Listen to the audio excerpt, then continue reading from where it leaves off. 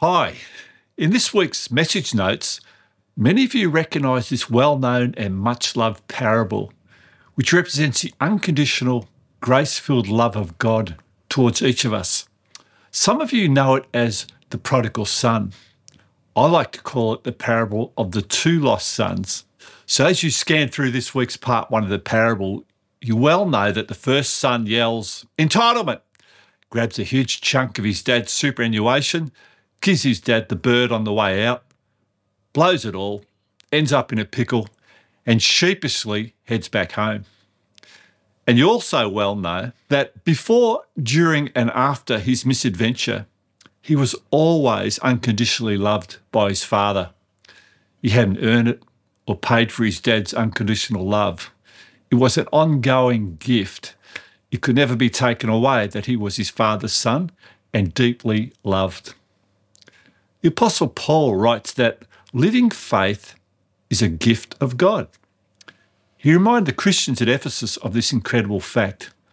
Paul said, "For it is by grace you've been saved through faith, and this is not from yourselves. It's the gift of God, not by works, so that no one can boast." So faith is a gift, but trusting in God and having beliefs about God are not always the same. Faith is a gift, beliefs are not. Forming beliefs takes time and is often hard work. Distinguishing faith from beliefs is critical. You can have the right beliefs, but still not have received God's gift of living faith, the gift of fully trusting in Him. The demons had accurate beliefs about Jesus. They believed that Jesus was the Son of God, that Jesus had power, and that Jesus was from God, but they would not submit to his lordship. But when we've received the gift of a saving, living faith, we have a growing desire to embrace right beliefs about God as we mature in our faith walk. So right beliefs matter greatly, because what we believe about God directly determines whether we place our ongoing trust in God as we daily live out the front half of our eternity. Right beliefs matter. And in this parable, I can see how this lost son, who knew he was loved by his father, still had to go through 3 stages to get to where he was always meant to end up.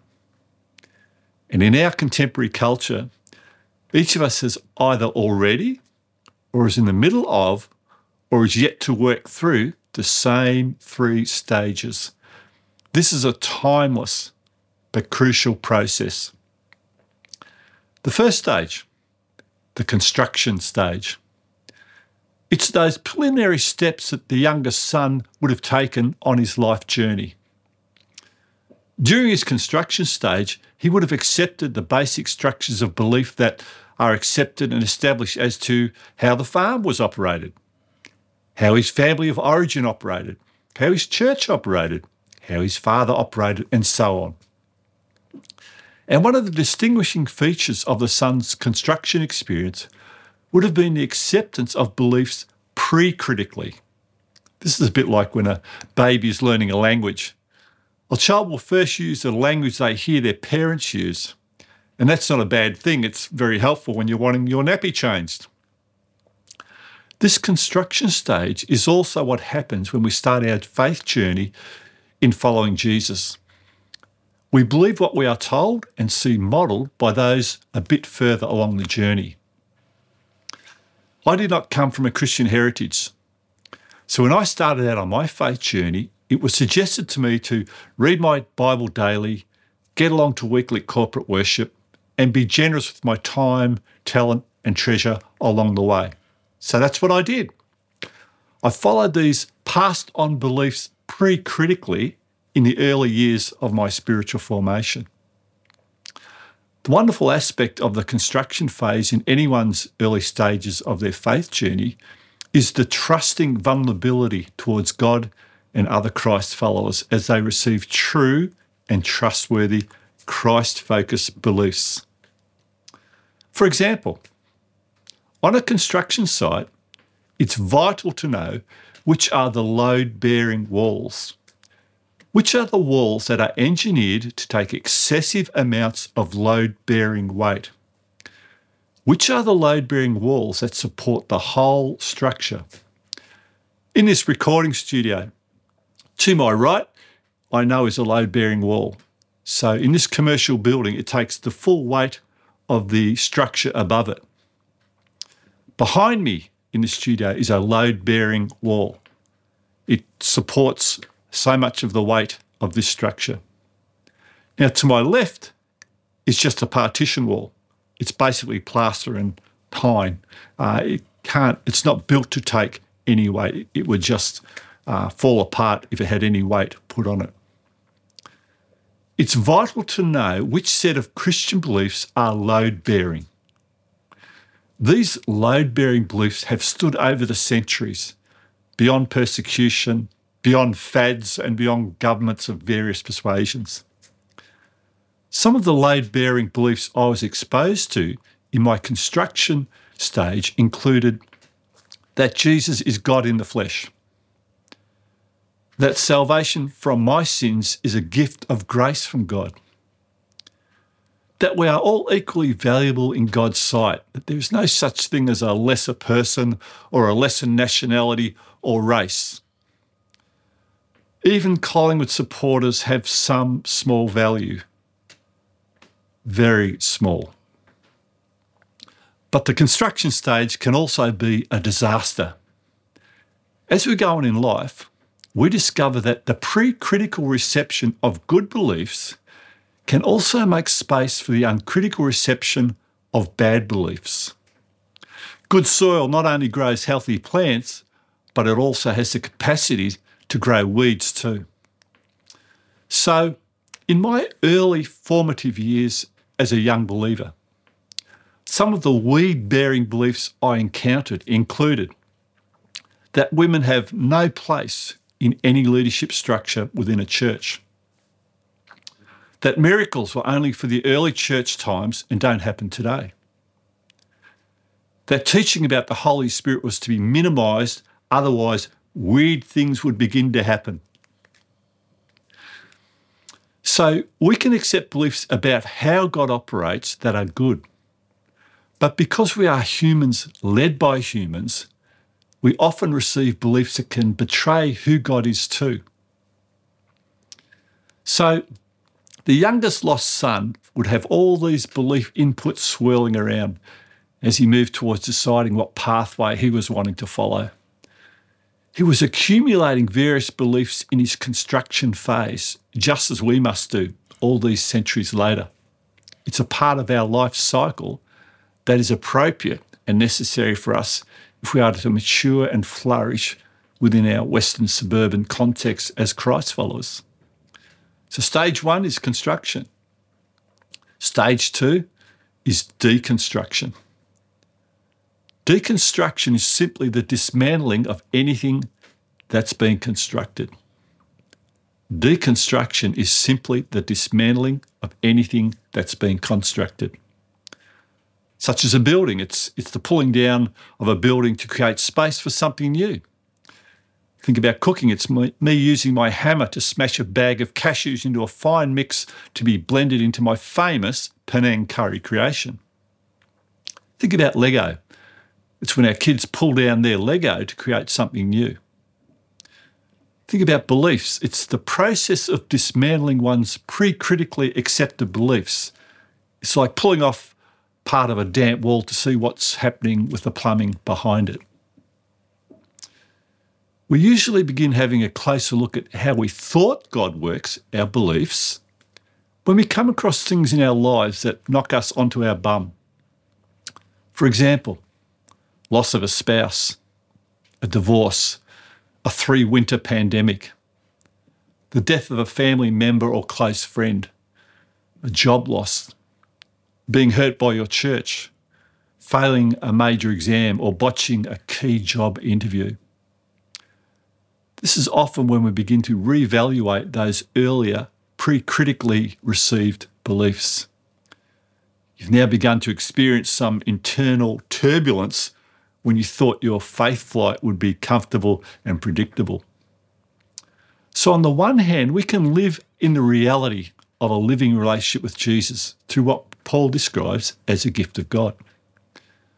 But we can also realise that part of our pre-critically accepted belief structure may go against that message of grace. For example, if there's racism or sexism in the mix somewhere.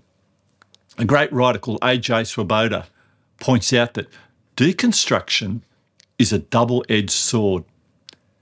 It can edify our faith by helping us to critically rethink wrong beliefs, but it can also go too far and bring our faith to nothing. Any belief we uncritically received at some point that remains hostile or opposed to the biblical message of Jesus Christ needs to be deconstructed, as I mentioned, such as racism or sexism.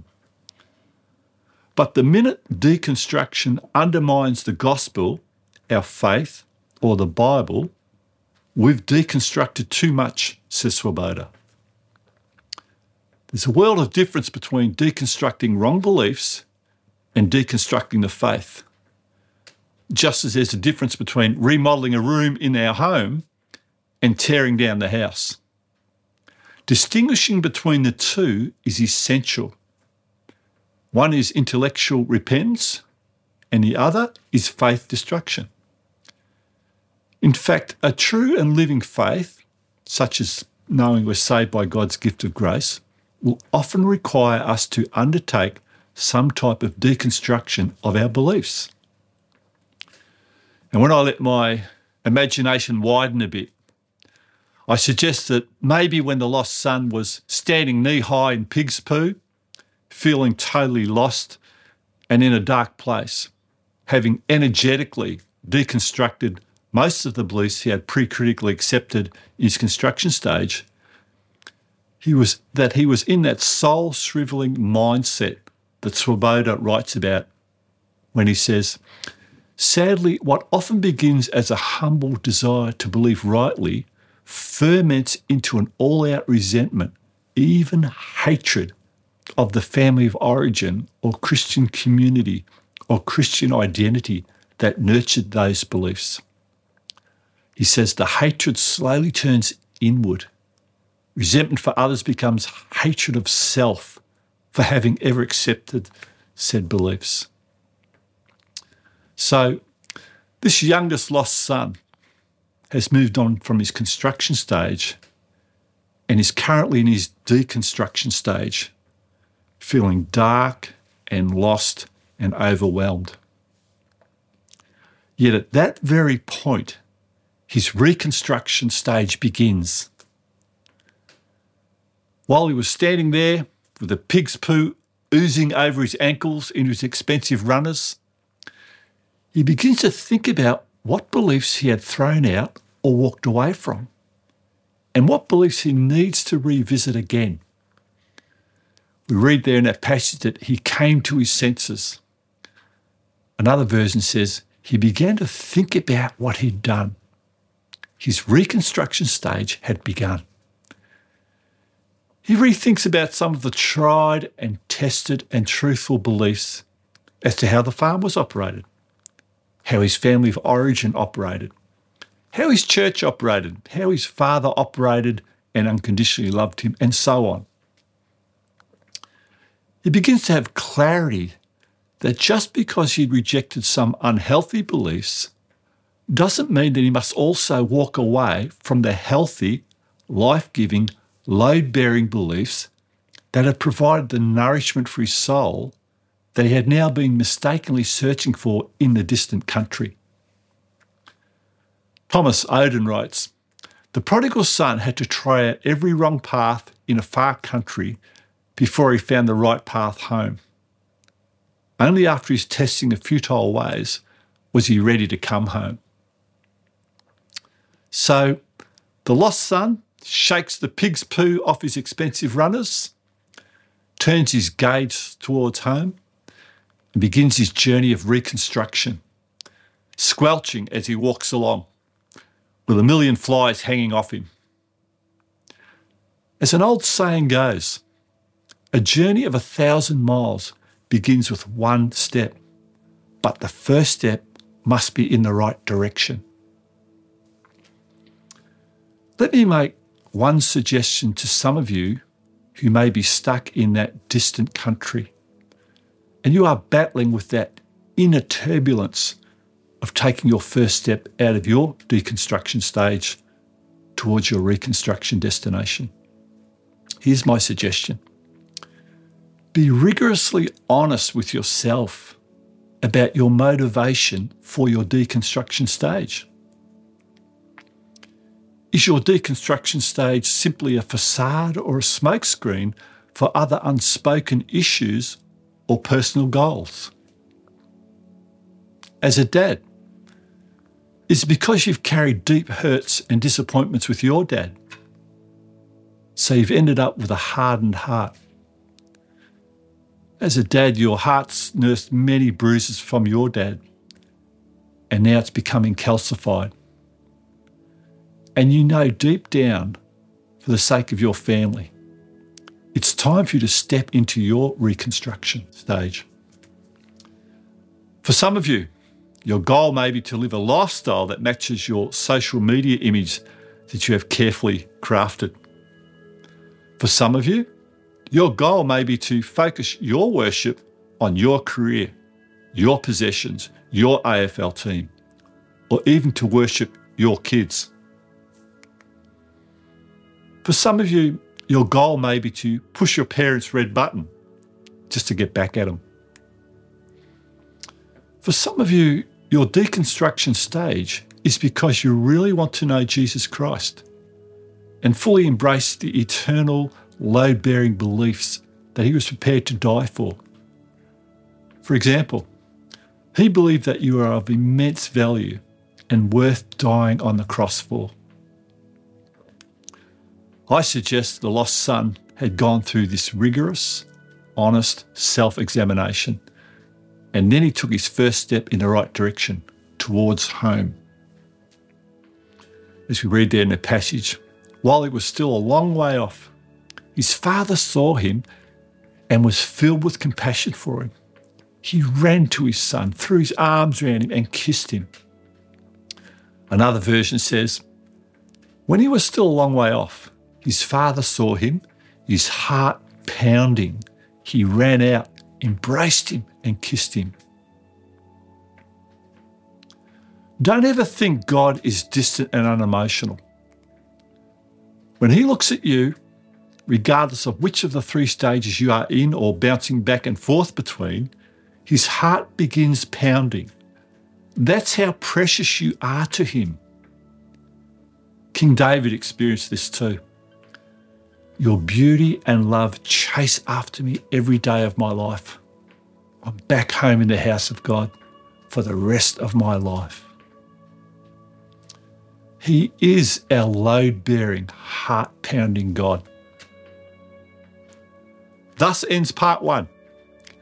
Next week, in part 2, we look at the other lost son, hard-working, loyal, but still lost. See you then.